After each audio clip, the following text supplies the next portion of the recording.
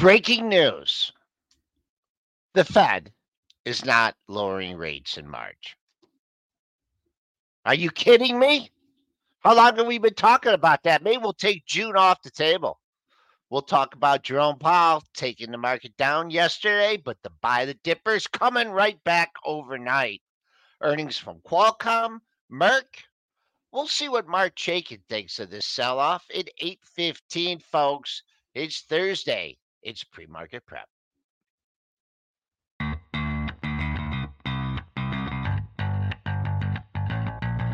Coming to you live from downtown Detroit, this is Benzinga's Pre-Market Prep with your hosts, Joel Elconin. This is a volatile puppy here, isn't it? And Dennis Dick. I'm bidding a penny. I'd buy that stock for a penny.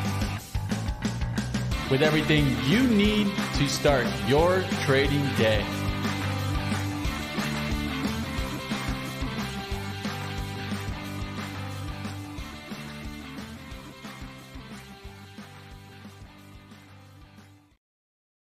All right, good morning, traders and investors. We're starting out in the green by 22 and a quarter handles at 48.92 and a quarter. Caught a bid right off that 6 p.m. open. The buck is strong here, up 37 cents, 103.46. Bonds up a half a point, right near 123. Crude stuck in the middle, 76 handle, up 60 cents at 76.45. Gold in the red by 16 bucks, still holding 20.50. Silver back under 23, down 43 cents at 22,735. And Bitcoin gets off the 40K level, but peeling back today a little bit, down $490 at 43,325. I'm going to bring on Triple D here, and he is gonna. How you feeling, Dennis? Yeah, 100%. No, definitely not. This is, like I said, the worst flu I've ever had. It turned into pericarditis, inflammation in my heart. Still having a little bit of chest pain, trying to fight through it. Otherwise, like I'm through the flu part of it, so I don't feel sick anymore, which is the good thing. Good. That's the good thing. It's just the chest pains. I get a little bit, still, and obviously I still got a little bit of inflammation there, but we're trying to work through it. All right, let's bring on Aaron. Aaron holding down the fort over the last couple days when I was gone, and Aaron, you tanked the market yesterday with, well, I guess it had a good start with NYCB, which I have a position on, a legacy position on for a long time. That'd take a little bit of a hurt on that. But Powell not raising in March, Dennis. You must have fell out of your chair when you saw that statement. This is what the market, does it price in nothing? Pricing in a cut for March just absolutely seemed ridiculous when the data is coming in like it is. I'm shocked that the market really sold off that much on it, but I guess they thought we were getting a cut. The market's just like, oh yeah, we're getting cut for sure. I keep saying, why cut? Like, I don't understand the Fed's reasoning for cutting rates at all when the economy's still humming. You cut rates when the economy starts to go south. You cut rates when the data starts to deteriorate. You cut rates when you see job losses. And, we have a few companies laying off, but the jobs data, which we're going to get a little bit today, has still been pretty darn good. I just don't see the reason why the Fed should even be thinking about cutting at all. Do you want inflation to come back? But anyways, obviously, the market thinks, March is coming, it thought anyways. And, the market was humming along just fine during the press conference until he said these words. And the reporter asked the question, and Powell's response is, I don't think it's likely the Fed will cut in March. And when he said that, the algos were tripping over themselves. They were trying to get out so fast, relentless selling, like, oh my gosh, it's the end of the world. He's not going to cut in March. We go from IWM 199. Close the day at 192. What a sell-off. SPY, same story, not quite as violent as IWM, but from 489 down to 42. We dropped 70 handles on that commentary. It was 70? Came back 70. Am I correct with 70? I think I'm correct with 70. Yeah, well, it went, 60. 60, yeah. Yep. So give us some thoughts, AB. Give us your thoughts here, because I don't think they should cut until they start seeing the data deteriorate. Yeah, and I mean, so I think, it's important to consider that if they do cut, right, you're talking about 25 basis points. It's not like they're going to go from 5.5% future fund rates back to hold on a second, though, Aaron. You know what they're doing now? Because this market is relentlessly bullish. They're pricing in a possibility of a 50 basis rate cut in June. Is it June the next one? Well, yeah. So this is so. Anyways, that's what the Fed futures are looking at. They're starting to price in. Okay, well, he's not going to give us 25 in March, but maybe he's going to give us 50 in June. Yeah, and you do have, I mean, this is from the CME Watch tool. I'll share it real quick, and this is factoring in, bond prices, and they have their whole methodology for finding the probability. They're still saying 35% chance that we do see this 25-point rate cut in March. I guess not believing really what Powell is saying, and you got to, so Powell said it's not likely. Right now, if everything stays the same, like you said, Dennis, the economic data we're getting shows the economy is still humming. Powell is saying it's unlikely we cut rates in March. Now, we do have data coming in. I mean, tomorrow's the big labor data with non-farm payrolls.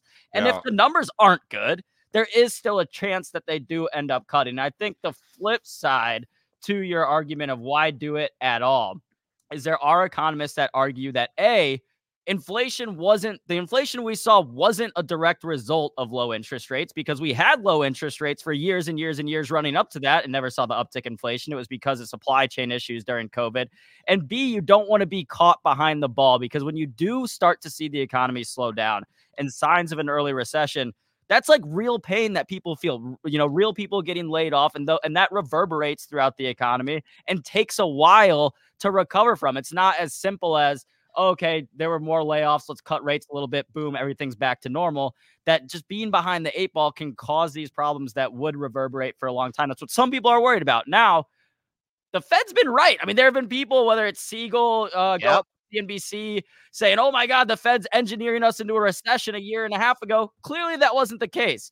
So let's give the Fed at least a tiny bit of credit of saying, okay, just because they keep rates here, they're only doing that because what they're seeing, what the Fed is seeing, is that it won't cause a recession and won't cause all this pain. So I see kind of both sides to the argument. And at the end of the day, I don't think a 25 basis cut is going to say bring inflation back up to 10%, 40 years. Hey, are we done with inflation yet? I mean, if you look at the comments, we're like, we're happy with the progress on inflation.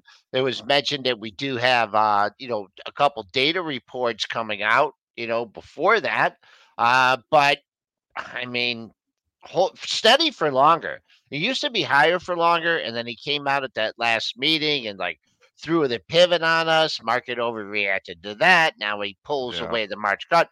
Market, overreacts to that. But what we have to do is look at, so far there was a big overreaction yesterday. People that were waiting to get into the market on some kind of pullback. So far, they've taken the opportunity, and we got a nice bounce off yesterday's low. So simple overreaction to the last two meetings, I think.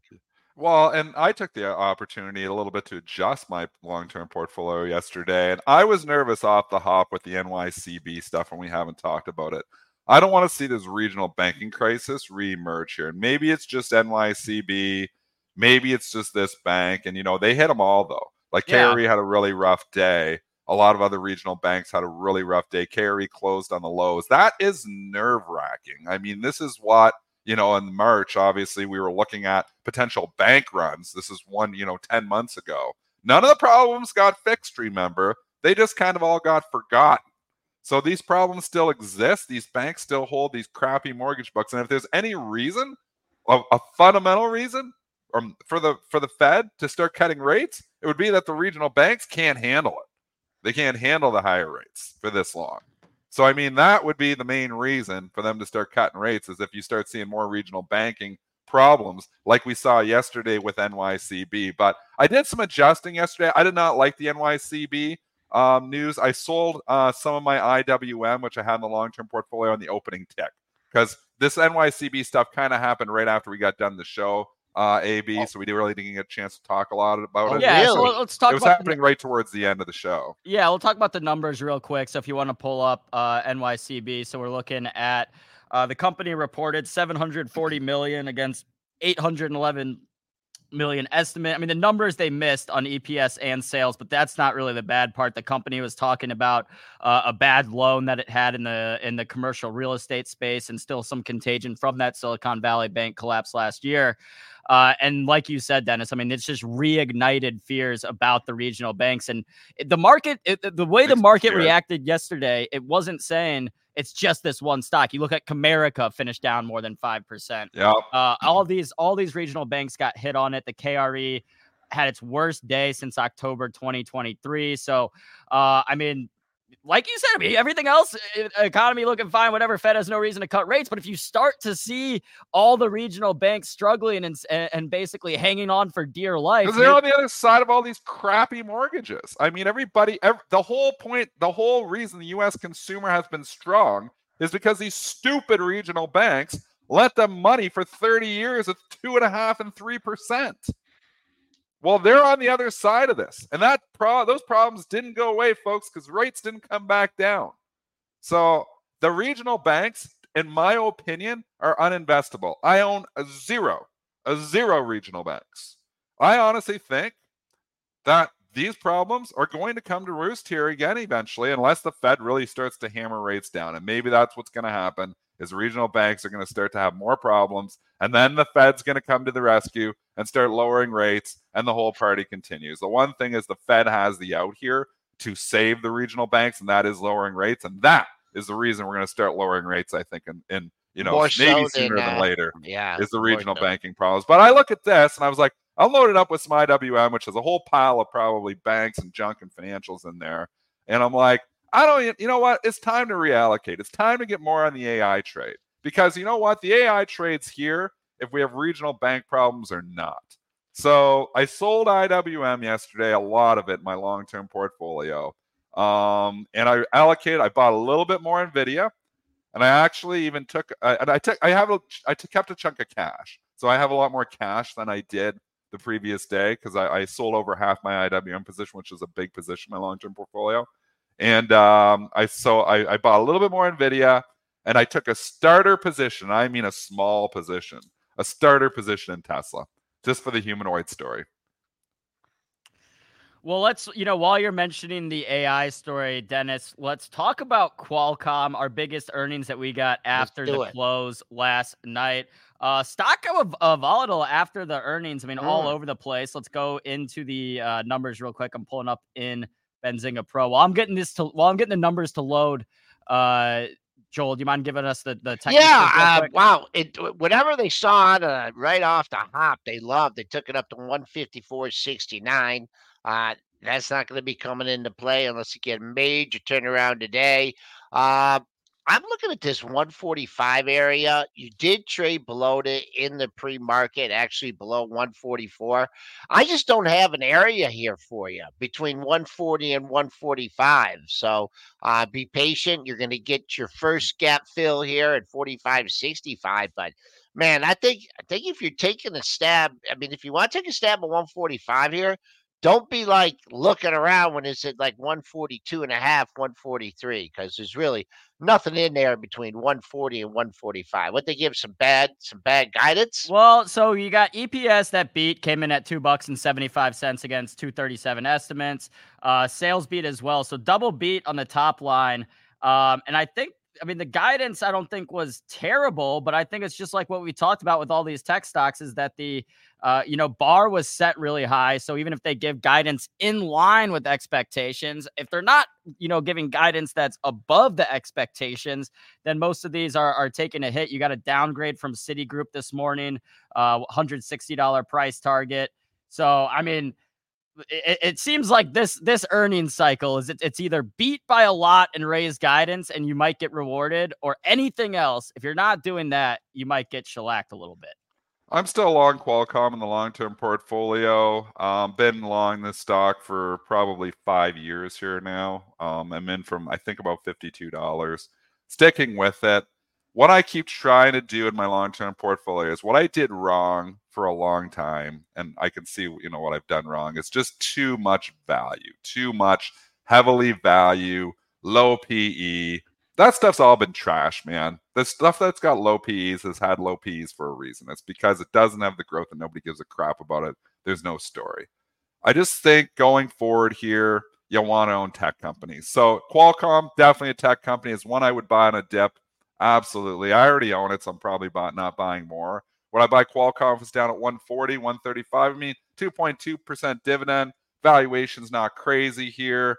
I think there's probably better tech stocks out there, but it fits the description of buying tech on dips. And that's what they've been doing. I mean, they bought the bloody AMD dip yesterday. The AMD quarter, Joel, you weren't here, was not that great. I mean, the expectations were super high, and they don't care because AMD it did get under rule the world with their AI chips. They bought that dip at AMD, and that was not a fantastic quarter. 160 was a huge number for it. It bounced right off that level. They're buying dips on tech. The Texas Instruments one, which we already talked about. Again, Texas Instruments has leaked here now. So maybe, the initial buy maybe isn't always the thing to do. But just keep in mind, the stocks that they really want to own on dips have been the tech stocks. And let's just zoom out, I think, and take kind of a macro look at the earnings season so far. From in general, you've seen companies report good numbers for the previous quarter, for Q4. But there have been a lot of companies that have issued weaker guidance than expected looking forward. And I don't know if it's because the companies are looking at the interest rates and saying, oh my God, we can't spend money, we're laying people off. But these are some of the companies that have offered weak guidance this earnings season. UPS, 3M, Netflix, Humana, AMD, Texas Instruments, Intel, Starbucks, Pfizer, FedEx, Procter & Gamble, Adobe, AT&T, Nike. So you're seeing like these huge corporations offer weaker guidance for, looking out. And maybe they're saying, okay, the bar's been set so high, we want to kind of, damper expectations and we'll come in and beat them. Or they're really worried about an economic slowdown going forward. So I do think it's, significant to see all these different companies from different sectors. Again, I mean, AMD and Nike, as opposite or as completely different as you can get in terms of what they're doing, both offering weaker guidance. So again, that's a little worrisome to me.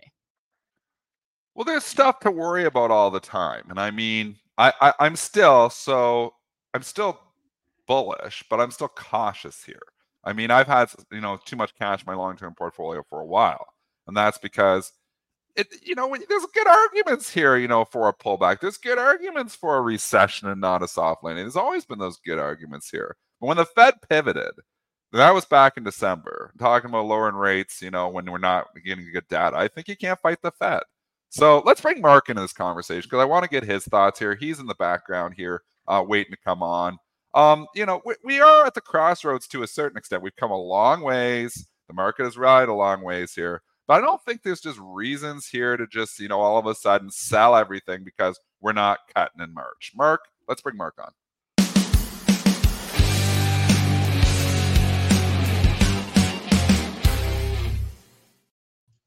Mark Chaikin Analytics, joining us here Tuesday to give his technical and fundamental outlook on the markets. And Mark, I have a feeling you're still bullish. What's your reaction to the big sell-off over what we don't think is really surprising news about March not getting a rate cut? Well, you're spot on. And the talking heads in the week prior to the meeting basically told you they weren't going to cut rates in March. And 5 rate cuts is probably ridiculous. And I've been looking for 3. But I think the bigger news is all we had was a 2% sell-off in the S&P. Come on, guys, from the peak the other day. I mean, and a lot of that's profit taking in the big cap tech names, as you mentioned. I think this is a great earnings quarter for the market. I think I agree with you on Qualcomm. That's one of our favorite positions. We have a long-term options position in our options portfolio in that. And I think the story with Qualcomm, just to put a little color in there. Sure. In 2021, they bought a company called Nuvia. They paid $1.4 billion. Now, most of Qualcomm's business is in mobile chips. Nuvia is the basis of an Apple killer chip. We know that Apple has the best chip on the market right now for laptops, for serious computing off the phone. Qualcomm's in a position to take a lot of Intel's market share over time. Not going to happen quickly. So that's the growth story. Forget the mobile, forget the AI. It's the ability to put a bigger chip, a better chip into laptops that I think is the big growth story in Qualcomm. And I'd definitely be a buyer down here. I mean, the Qualcomm PE has always been reasonable here. I'm a value guy at heart, and I've had this one for a long time, my long-term portfolio, and I plan on sticking with it. Current PE is 22. Forward PE is projected out at 16. I mean, there's not a lot of chip makers here that are trading for PEs of 16 right now. Again, these businesses are cyclical, so sometimes, if the economy goes for a downturn, that could change. But you're getting still a growth story here, and it's got a low PE. It's a good one. Yeah, and I think the low PE is because it's viewed as a supplier to the smartphone market, and that is slow growth compared to what it used to be. But I think this Nuvia chip and the chip they built around the Nuvia technology is the long-term growth story there. In terms of the market, still very positive. Again, we know that the first 5 months in an election year are choppy. So don't expect the world, but do not give up on stocks. You got to be buying the dips. You got to stay with your long-term positions like you were talking about, Dennis. And then, starting in right before the conventions, typically the market has a big, strong 7-month finish in an election year. So you have to position yourself in one area that doesn't get talked about a lot because it's not a sector, it's not an industry group. There's no ETF around it, is IT services, which is a big bucket. But I think the play in AI, in addition to chips and the productivity enhancements to companies like ServiceNow and their core business, are IT service companies. So I picked out 2 of them. They're just indicative of who's going to benefit here. One of them is Accenture, ACN, and the other is IBM. And they both had really good earnings reports. And these are 2 stocks that I really like on weakness. And the reason is that consulting companies are going to get a big chunk of business because of AI. And that's probably why Gartner, which is priced, it's nosebleed prices IT. From my point of view, IT has been so high for a year now, because companies need help in figuring out how to use AI and what AI tools to use. And that's, I think, an untold story in this AI revolution. And by the way, AI is a game changer in so many industries, as we've said many times, in medical, in terms of enhancing productivity. But I think you've got to look deeper. So I've given you 2 of the big names in IT services, but there's 40 or 50 smaller names, and there may be a nugget or 2 in there, and we're going to be looking at them over the next What's that third stock month or you 2. gave there? I heard the ACN. Gartner Group IT, which is, they're just the symbol IT. Okay, yeah. wow. They're the prototypical, how do I use technology on the corporate level? They rate technology. They have the Gartner Magic Quadrant, where they sort of break down the tools that work and the tools that don't really add value in a very visual way. But it's a consulting company. I think it's priced to the moon. So it's although I respect the momentum and it has a bullish power gauge rating, I never quite find a spot to buy it. But that's typical of an unsung portion of the market where I think you're going to get a lot of juice in 2020. How about the financials, Mark? We get the news yesterday on NYCB. Now, I know they're not a huge part of the market, but I think it's more of a psychological, when you start talking to banks. I was looking at NYCB. I took its medicine yesterday. You look at this as just a one-off, or do you expect some more regional banking problems here in the foreseen months? That's above my pay grade. Everybody's saying that the office market is going to cause pain, and this could have been one sort of harbinger of that. I like the financials, but not the banks. So looking at insurance companies, reinsurance, also some of the private equity capital markets companies like Apollo, KKR, with bullish power gauge ratings, because with interest rates coming down, any private equity company is going to have more flexibility to do deals, to acquire companies and workouts if they get in trouble in terms of their debt. So I think financials is such a big bucket, you got to break it down. And regional banks, unfortunately, are where you might have the problems in the office market. Banks like Bank of New York Mellon, State Street, PNC, I think are solid as a rock. And if you can buy them on dips, that's fine. But I think the bigger moves in that sector are going to come from some well-managed insurance companies. We had talked about W.R. Berkley going back a few months. It's been on one of our portfolios, and they reported a blowout quarter and spiked up. On the other hand, MetLife, which is also in one of our portfolios, got a very poor reaction to their earnings yesterday. So highly selective, and that, I think, is my watchword for 2024. It's a stock picker's market. It is, and that's why I keep thinking the AI story is just not going away. I think I still want to be more heavily technology. I still want to, like I completely stay away from regional banks. I just like you said, it's above my pay grade to know if this is going to be another boogeyman in the room here. But I just say, stay away. I don't know what's going on there. There's no AI story in any of these regional banks here either. I think I'm just sticking with tech here, Mark. I know it's what's worked, and maybe people are like, oh, this is going to be the year the tech sells off and the other stocks catch up. And maybe that's the case, but with the AI talk, I just don't think it's imminent that we're just going to throw these technology stocks out and start buying banks. I agree. And, I think the mega cap tech stocks are clearly overextended, and that's part of the reaction you're seeing to earnings. But if you look at the reaction to Alphabet's earnings, to Microsoft, really pretty mild. You didn't get the 10, 15% sell-off. You got a 3 or 4% pullback. And pre-market, a lot of these tech stocks are up now today.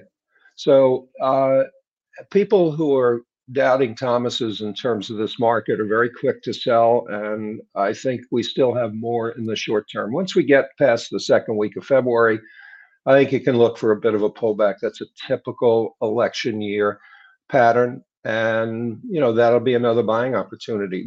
Right now, when you're in a strong uptrend, I look for pullbacks of 1.5% to 3% in the S&P.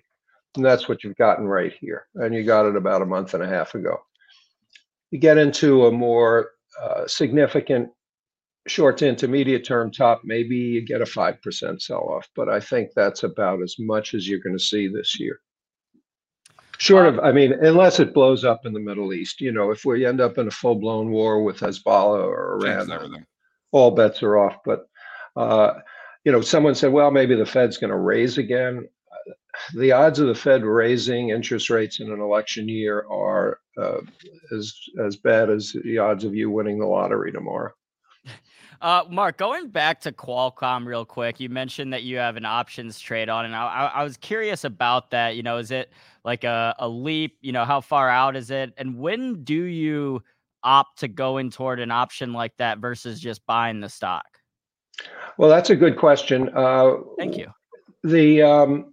The position was put on in November when the stock was trading at 140, and we bought the June 150 call. So we gave ourselves 7 months, and that's it's acting very well. Obviously, with this pullback, it's out of the money, but it was in the money. So we look to go one strike price out and about 5 to 7 months, so that there's plenty of time for the fundamental story to play out.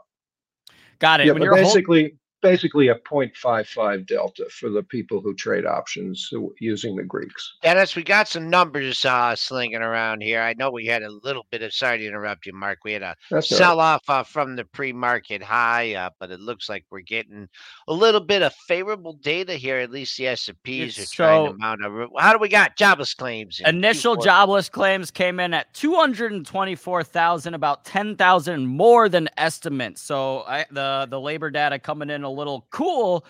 More jobless claims again than expected. Non-farm productivity was 3.2% versus the 2.4% expected. So productivity came in, good. And then the jobless claims came in higher than expected. So again, I mean, you might be seeing some people saying, oh, maybe the Fed's going to, have to do some rate cuts after all. I don't really know. What'd you say the market was doing, Joel? I mean, we had sold off from the pre-market high, but just getting a little bit of bounce. Mark, before we let you go, I mean, it was the end of the month yesterday too. So you have some end of the month adjustments starting a new month here in February. You think maybe just a little, little booking of some profits after that big January played a factor into that sell-off yesterday, or you want to blame it all on the Fed? You can blame it on the computers. There was just algos. The market is in the very, very micro sense controlled by the algo computers, and the real buyers just step aside. That's what happened. Between let's call it 1:30 or 2 o'clock in the close, the machines just pounded the futures, and the buyers step aside, and then look at them. They're coming back in this morning. They're the real buyers are smarter than the machines in a sense, because they know when to step aside. And that's a fantastic point. I mean, the initial algo reaction is always just, take the headlines at face value. He's not cutting in March. Sell, sell, sell, sell, sell. I mean, it's basic. We're not in AI trading here, where the bots can think and analyze and, come in like a fund manager or like a human brain. They see, don't cut in March. They hit every bid that's there. And, to your point here, Mark, is smarter money may be coming in and saying, you know what? It probably wasn't that likely in the first place, even though the Fed funds, futures were looking like that, we might cut. It wasn't 100% probability. And, when you use logic just a little bit, you think like, why? So I think, maybe smarter money coming in here and saying, no, we sold off 60 handles on this. This is just another opportunity here. Cuts are still coming. They're just coming a little bit later. So sometimes it's just money to be made off of dumb algos. I agree. And Joel, remember the old Yale Hirsch pattern of the last trading day of the month and the first 4 trading days of the new month is when there's a positive bias for the market. So yeah, we got the selling, and I think it was coincident with the Powell speech. I mean, they shouldn't allow the Fed to talk on the last trading day of the month. Not fair. That's what I was saying. He was trying to knock the January, get rid of all of our January gains in 1 hour. I saw you posted that on Twitter. Yesterday, did you? Stop him from talking. He's ruining the month. Dennis was whining. Dennis was whining on Twitter. They're taking away all the gains. I can't believe that. I don't know. Come on, Mark. Mark Chaikin Analytics, joining us every other Thursday to give us his technical, fundamental outlook on the markets and poke a little fun at me and Dennis. By the way, in 2 weeks, I am going to be in California, but we'll do it. I have a 13-year-old granddaughter who's getting bat mitzvahs. So mazel tov. Nice. Yeah, and you got to pick on Aaron a little bit too. You got to break him in, okay? I just had mine. Good. I just had mine last year, Mark. Okay. No comment. So we'll do it from the hotel room, and whatever's good for you. You let us know. Okay, be good, guys. Thank you, Mark. All right, guys, Mark Chaikin again from Chaikin Analytics. All right, so you saw the market get a little bounce there off that numbers coming in. Looks like that bounce is getting sold now. Is that correct? Just kind of chopping. Just Again, the word of the day, I think the word of the week, the rest of the week here is going to be chop. You got a big battle between the Bulls and the Bears now. The Bears are going to say, this is the start of the mighty correction that we have been calling here for the last 50% higher in the QQQs. That's what they're going to be saying, the Bears. And they were all over my feed yesterday. I mean, they were coming out from their hiding, out of their caves and saying, see, we told you so. No March cut. Watch the S&P fall 20% here now. I don't think it's gonna. I mean, I was in that bear camp for a while, a year ago. I was in that bear camp. And you know what? It was fun for a long time to be in the bear camp, but it's not that fun. It has been that fun for a while here. So again, it's okay to be wrong. It's not okay to stay wrong. Now, could this be the top? Could NVIDIA actually have topped out yesterday? Because when I tweeted out that I bought more NVIDIA yesterday, people just coming at me with knives. You're buying this thing in the tech bubble top here, like and all these things. I mean, they came at me with knives when I bought it at 405. They came at me with knives when I bought it at 505. Well, I come yesterday and I bought it at 615, I think it was. And they're coming at me with knives again. I'm adding to the winner because I've said on this show, I think it's $1,000 stock. And I don't know if that's by the end of the year. I don't need to have 12-month price targets, but I don't think it's out of the realm of possibility here. I don't think the AI is going away. I think Cramer gave a fantastic analogy with NVIDIA being the sun and all these other companies revolving around it. Why not be the sun? Why not be the sun?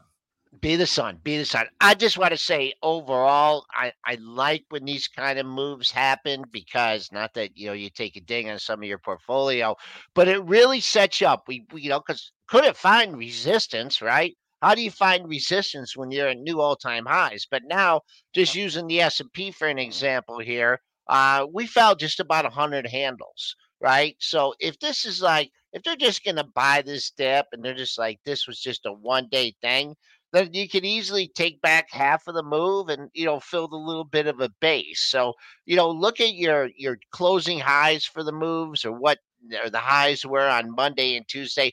But at least you have some reference points now on the chart. Whereas before it was like, okay, yeah, well, 5,000, that's a nice round number, but there's a lot of trading action between that. So for the S&Ps, I did figure that was the first thing I figured this morning. And that was, that's right at 49.10 area. So that would be your 50% bounce. So we'll see. Maybe not get back there today. We'll see what the jobs numbers are, but a healthy retreat and makes the levels a heck of a lot easier to do this when you're going straight up every day. But let's talk about Tesla for a second here before we go to the earnings, because I took a starter position in this yesterday. I kind of like this relative strength yesterday. It wanted to go higher. You could just feel it. The market brought it down, but it wanted to go higher. And again, starter position, long-term portfolio, a quarter of a normal size. So that's a starter position, a quarter, not even a half, a quarter. And it's just a taster. And the reason is I have this balancing act because the valuation is too high on Tesla. We know that.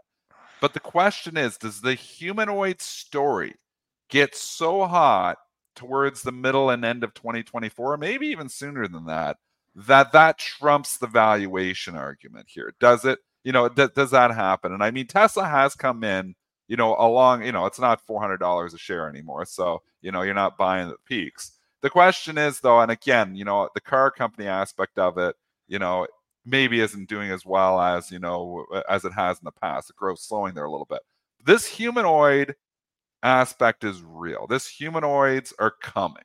They're not coming for another couple of years. But does the story front run all of that 2027 potential here? Because I don't think humanoids are, I think it's just part of the AI movement. I think humanoids are coming.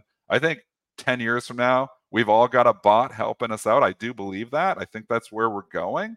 And I'm thinking, what companies are going to drive that? Well, one that I think is ahead of everyone is still Boston Dynamics.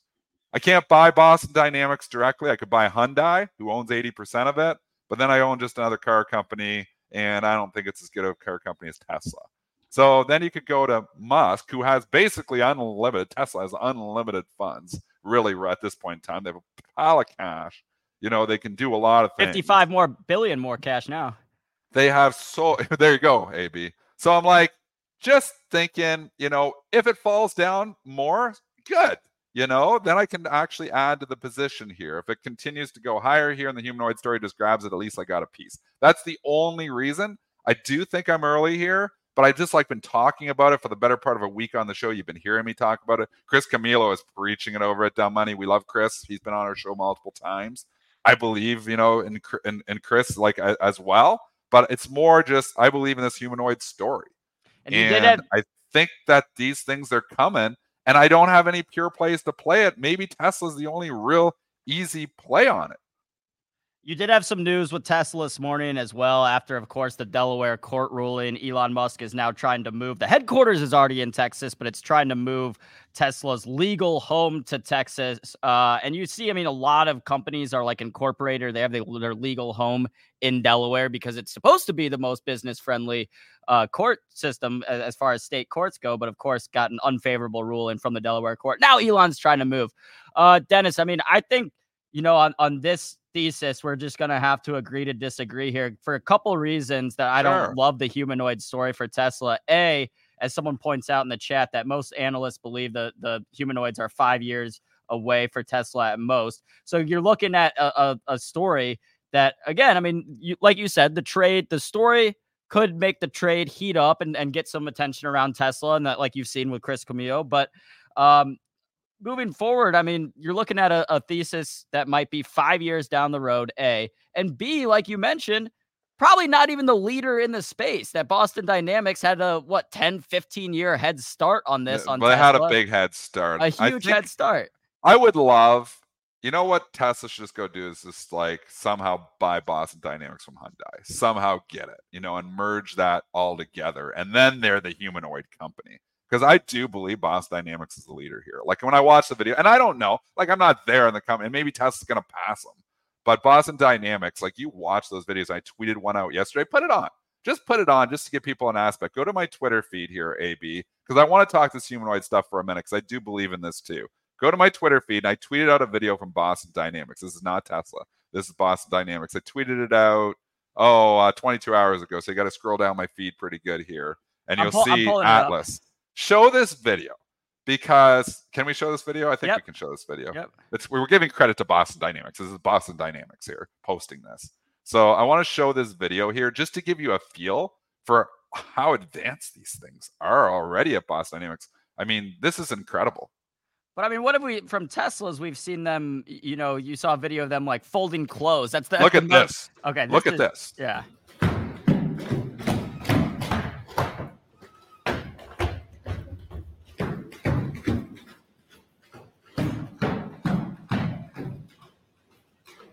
I mean, they're here. That's Boston. This is real, man. This is not made up. This is not, this is real. Look at how smooth it moves. Look at how smooth these things are. And just watch without commentary. Even. There's a grand finale, too.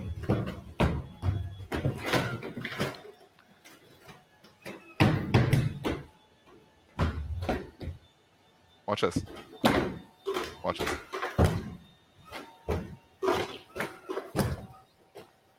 Is that not incredible? Is that not anything short of incredible? That moves smoother than a human in some cases. Like the flips, that's not AI generated. These videos are real, posted by Boston Dynamics. This is real, folks. This stuff is coming, man. This is coming. Hyundai owns 80% of that company. I wish that company was publicly traded because I'd be all over it. I'm just like, I want to be a part of this humanoid thing because this stuff is really coming. I think Musk is smart enough that he'll get them there. I wish he'd go out. Musk, if you're listening, go out and buy Boston Dynamics. Somehow get that from Hyundai. That costs a lot. Get that company. I did see on the backflip there really wasn't great form. So I'll have to go with. I'll have to go with an 8.9. The Russian judge gave it like a 7.2. No, that's pretty amazing. I mean, feeding into your point even more, Dennis. Someone pointed out in the chat. That video is 2 years old, so they've only progressed. That's 2 years old. They've only gotten better. They don't show much what they're doing in there. And I mean, that type of technology and what Boston Dynamics is doing, like 2 years is a long time for them to develop more. To refine that technology and progress it even more. But I mean, again, if I was trying to play the humanoid, I think I'd buy Hyundai over Tesla. Well, you could, and maybe I do, and maybe you do. The one thing you have is, Hyundai is a heavily levered auto company here. I mean, what's the symbol for that? Do we have it? It's traded as an ADR over here, so it's like 5 symbol crap. Okay. Hyundai. Pull it up real quick. And it doesn't hardly trade. It's by appointment only. You got to send your order in there. You don't even have a market for this.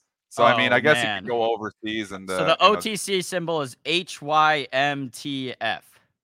Yeah, HYMTF. Have fun with that. When the 5 symbols, they don't even show up on your trade state, or it does. But I mean, it's trade by appointment only. What was the volume yesterday on this thing? So you got to be careful when you're buying these things over here. Oh boy. Yesterday, the whole 419. 400 shares the whole day. Don't just send a market order on that puppy. Be careful when you're buying something like that. You could go over Asia, but I've never buy stocks over in Asia, going over and figuring all that out. So, but maybe there's a play here. Maybe there's a play to just buy this. But again, you're buying, a lot of other stuff here too. You're buying mainly a car company that's very levered, meaning they're leveraged not only for, but their financing arm is there too. Tesla doesn't have a financing arm like that, but it's so levered, so you don't have all that debt. So that's a little bit of a concern there. But regardless, I'm a big believer in all the technology. I have no doubt we're going to continue to talk about humanoids on this show throughout and see how this story develops. And like you showed in the video, Dennis, this tech is here. There will be ways to play it. We'll be talking about it. But let's bring it back to earnings season. It is the season. This morning, we have a company we don't usually talk about, but Altria, ticker MO report. Sure. Numbers were pretty solid. I'll give you those real quick. So the EPS came in line, $1.18 versus $1.17 estimates. Revenue of $5 billion, missed by $60 million. Company announced $1 billion buyback. Investors like that. Stock trading slightly higher. Some more fundamental stuff. The company said that any basically decline in smoking products was offset by oral tobacco products like these pouches that everyone's using, either Zins or On. And then I want to hear your guys' thoughts on this real quick. And then I do have a kind of trade idea thesis on this that I want to share with the crowd. Mo has traded with a nice dividend forever, 9.6%. It's the reason you own Mo. There is no growth. There is no AI story here. There is no story whatsoever. You were completely going in this stock for the dividend. It's a good dividend. People still smoke, but there's less people smoking today than there was yesterday. People are still more health conscious now, and people aren't smoking as much. So it's a declining industry. That's what I would say about Mo. So I don't own Mo. I don't own Philip Morris. The stock performance speaks for itself as well. It was $70 6 years ago. So you got paid a lot of dividends, and with your dividends, you're probably flat.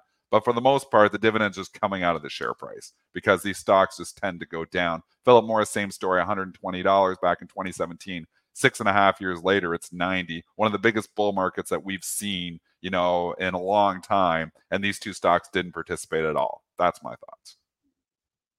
I'll give a technical real quick on these, and then we can hear what your trade ideas surrounding this is.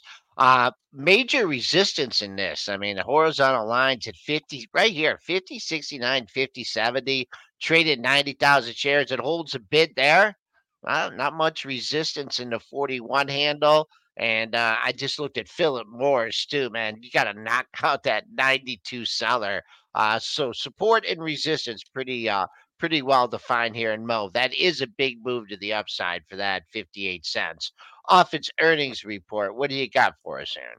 All right. So, Dennis, you said there's no story. I think there is a story here and a potential positive catalyst on the way. AI story?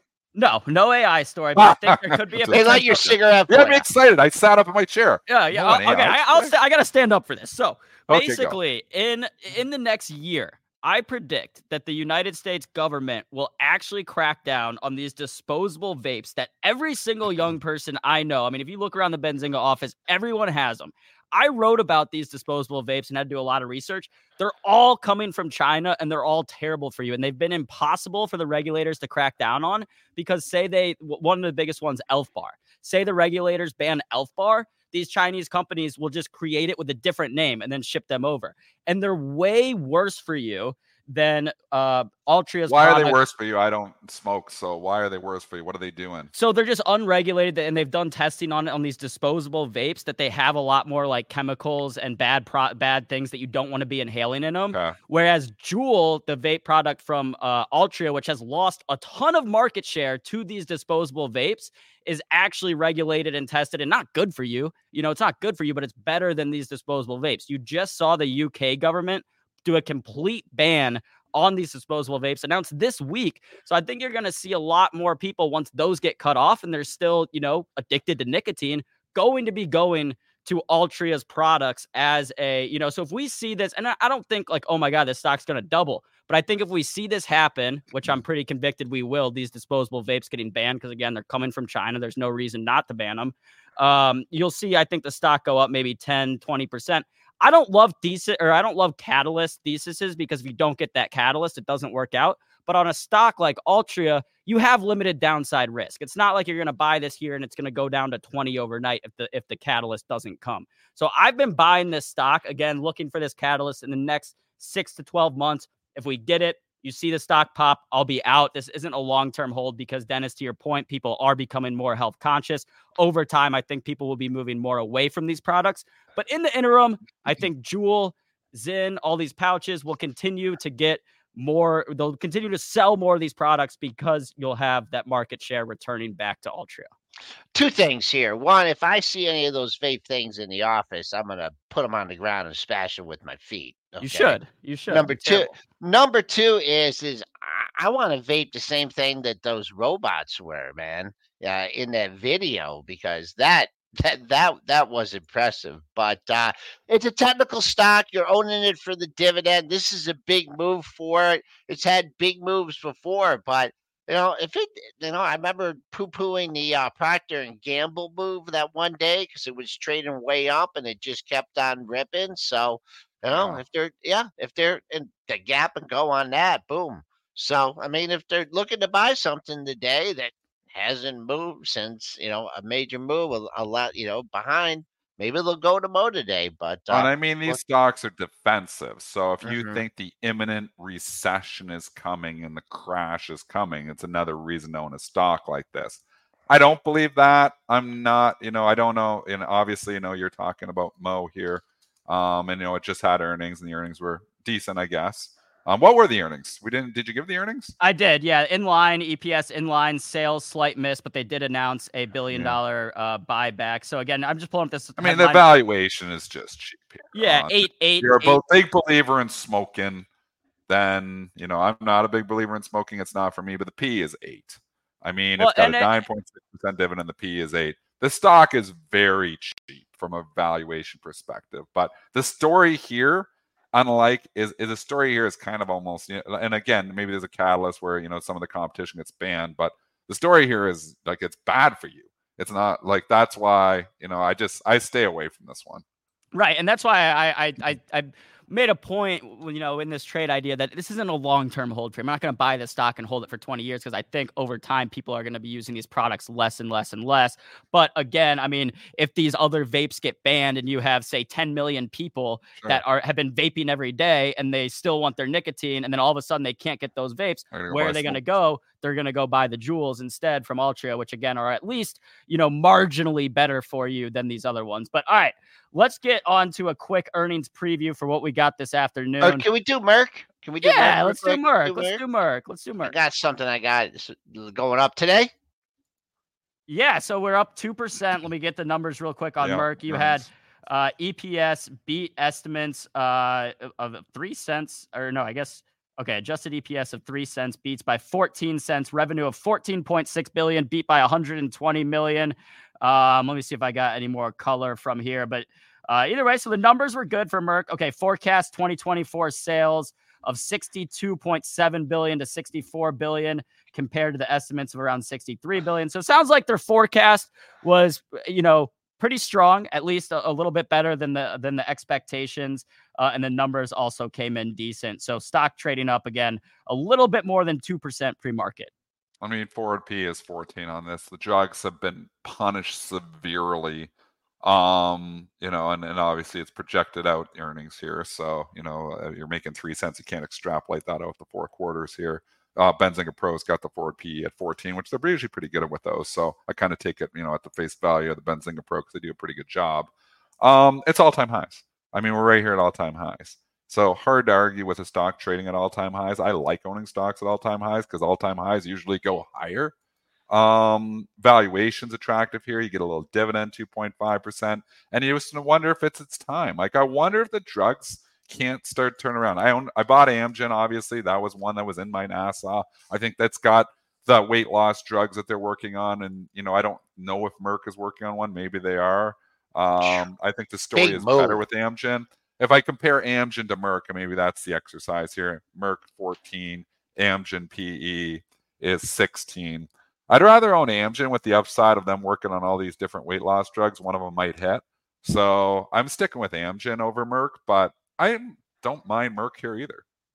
Man, do you think this thing can open over 123? I mean, 32,000 shares have traded. You're going through a lot of a lot of paper in the book that was probably there before. So, man, if you are buying over the expected move too, as well, I'm sure on Merck. So, if you are buying this thing off the hop here, you want immediate follow through above the pre-market high. Because there's not, where'd you close at? You closed at 120.78. There's probably paper up from 120.78. I think the all-time high was made yesterday at 122.84. There's probably a pile of paper at 123. So be careful on this one off the open. If you have your target on the long side in this area, well, you're getting an opportunity here. The new all-time high, MRK. All right, well, let's get to a quick earnings preview of what we got coming after the close. A little tiny company named Apple will be reporting. We got Apple, we have Amazon, we have Meta. So, I mean, we're talking about a make or break week in terms of earnings. Tonight will be a make or break afternoon. And I mean, well, I'll go through some of the numbers of what we're expecting for Apple and whatnot, but I think the bigger thing here is what we've seen so far with the earnings is going to be how these companies talk about 2024 and the next quarters going forward. And if you hear Apple give any type of thing saying, iPhone sales might be slow or we're not seeing the demand that we thought we would for Vision Pro, then watch out because, I think, again, the expectations have just been set so high. To our understanding, the Vision Pro has been off the charts. Like they're not meeting demand is what they're saying so far. So it's been very good reception to that product, at least early. It's very early here yet. iPhones are always like, this is an iPhone company. Right now it's 52 or 55% of the revenue. I mean, it's been an iPhone company for a very long time. And that's why I've argued it shouldn't command the multiple that it does at 28 or 29 times the earnings if it's not growing earnings. The Vision Pro is a wild card. Again, I've said this already, too bulky, and the technology is awesome. And I think the second and third generations of this are going to be better. I just don't know if this is the move the needle away from the iPhone yet. So I'm torn on Apple. Part of me wants to own it. Part of me wants to rebuy, the stock that I sold at 175 if it gets down there, because I think there is an AI story here. But you can't argue with the underperformance here this year too. I mean, there's two stocks on Magnificent Seven that are underperforming, and it's been Apple and Tesla, and every other one has been going. Well, Google, I guess, has turned down now because of the earnings, but I think we're just at the crossroads with Apple. 180 is big support if you get down there though. And I'm curious too. Oh, sorry. Go ahead, Joel. No, I mean, this has been volatile and, had the sell-offs. The analysts got ahead of it and had the nice rebound right back up to 185. I think it'd be important to hold. I agree with you on the 180 and just the way we've come off 10 points here. I think even if you do get a good, I mean, it seems like they always beat for, a majority of the time. What they want to see is the revenues. The revenues is, they've had declining revenues. So you don't know if the Vision Pro, if they're just, kind of holding back on this, make it, perceive there's more demand. But we'll get to see. I know Gene, when we had Gene Munster on last time, that's what, he was looking for the next leg. Expected move about $7, Joel. Okay. About $7. And I'm curious, I mean, what do you guys think? I want some hot takes. Is Apple going to give any insight into AI? Are they going to talk about, hey, we've been working on this AI thing, this is what we're going to do? Or do you think they're going to try to just stick to... They are so secretive, AB. It's the secret company. Unlike Elon Musk, who gets it out there 5 years maybe ahead to your point, to put it out there and pump his stock. Tim Cook and Apple is the exact opposite. They are very, very, very secretive. So they don't start talking about a product until it's almost ready for release. We know they're working on a whole pile of stuff. Who knows? Apple might be working on humanoids behind the scenes. We don't even know. some of the stuff they're working on. We know they're working on a car, but that's, a long ways out. That's been a long ways out. We know they're, working on AI technology. There's no way they're going to be hiding in the background. But I think they'll talk AI in generalities. I don't think they're going to give us the idea of a new game-changing product besides the Vision Pro.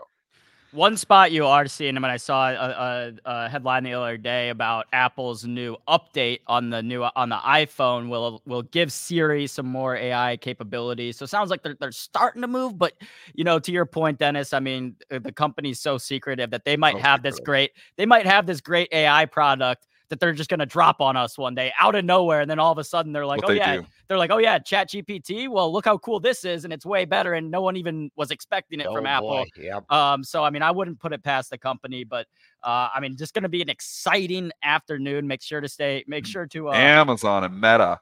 Is there anybody that's got higher expectations than Meta though, too? The stock has run so far. The stock, came all the way down from the gutter a year and a half ago when it got under $100 to $92, has run all the way back to make new all-time highs. Are expectations too high for this one? Uh-oh. Sorry, I sneezed. I didn't want to sneeze on that's okay. It's had a great run into the report. High expectations. If you look with the Microsoft and the Google reports, they're really, really going to have to blow it away. Did make a new all-time high yesterday, but we'll just look at what was all-time closing high? Well, it made 2 closes over 400. So 401.02, that is the all-time closing high. And the all-time high, that was made on Tuesday at 406.36. Where to buy the dip on this one? Well, we'll just have to see where. And we've been talking about Oculus with Meta for a long time here, and Vision Pro is a direct attack on Oculus. And I think Apple just does products better than anyone else. So I'm scared of that too. This is one I would not want to own, to be honest with you. And maybe I'm going to be wrong, and maybe they're going to blow it away, and this thing's going to just rip roar higher here. But I think it's just run too far. Yep, and I do see some people in the chat talking about it. Worth mentioning that Meta, Snapchat, and other social media companies are testifying with Congress right now about, child safety stuff. So there might be some. I don't think the company's going to say anything about that in the earnings, but you just have kind of more headlines going on with Meta right now outside of just the earnings this afternoon. Well, make sure to come back tomorrow morning, 8 a.m. because we're gonna have a lot to talk about after these earnings reports. I don't know what's gonna happen, but I have a hunch the market's not just gonna stay still. I think we're gonna be either trading, significantly higher or taking another drop lower. Who do we have coming? Choppy day. Who do we have coming on with us tomorrow, Joel? We're gonna get the soothing voice of Mich Schneider from Market Gauge. She's gonna join us and be with us through that jobs number. Just looking at the S&Ps here, little bit of sell-off, but hanging up near the pre-market highs. Important day for the bears here. The bulls could just sit back. They kind of define their area here after yesterday's dip. It's probably going to be hard to get back down to that area or make a new low off the pre-market low. But after hours, everything can change. But so far on the rebound, if this is a rebound for, going back to that 49.57 and a quarter high, we got to get back to that 4,900 handle, get back half of this move. So great show today, guys. And tune in tomorrow morning, 8 a.m. for another exciting version of Pre-Market Prep. Yep, and make sure to stay tuned. We do have live trading starting up right after this, so hang out with Ryan Faluna, 13. Sorry about that. Hang out with Zunaid and the crew, and then we'll be back tomorrow morning, 8 a.m. Smash the like, subscribe to the channel. See you guys then.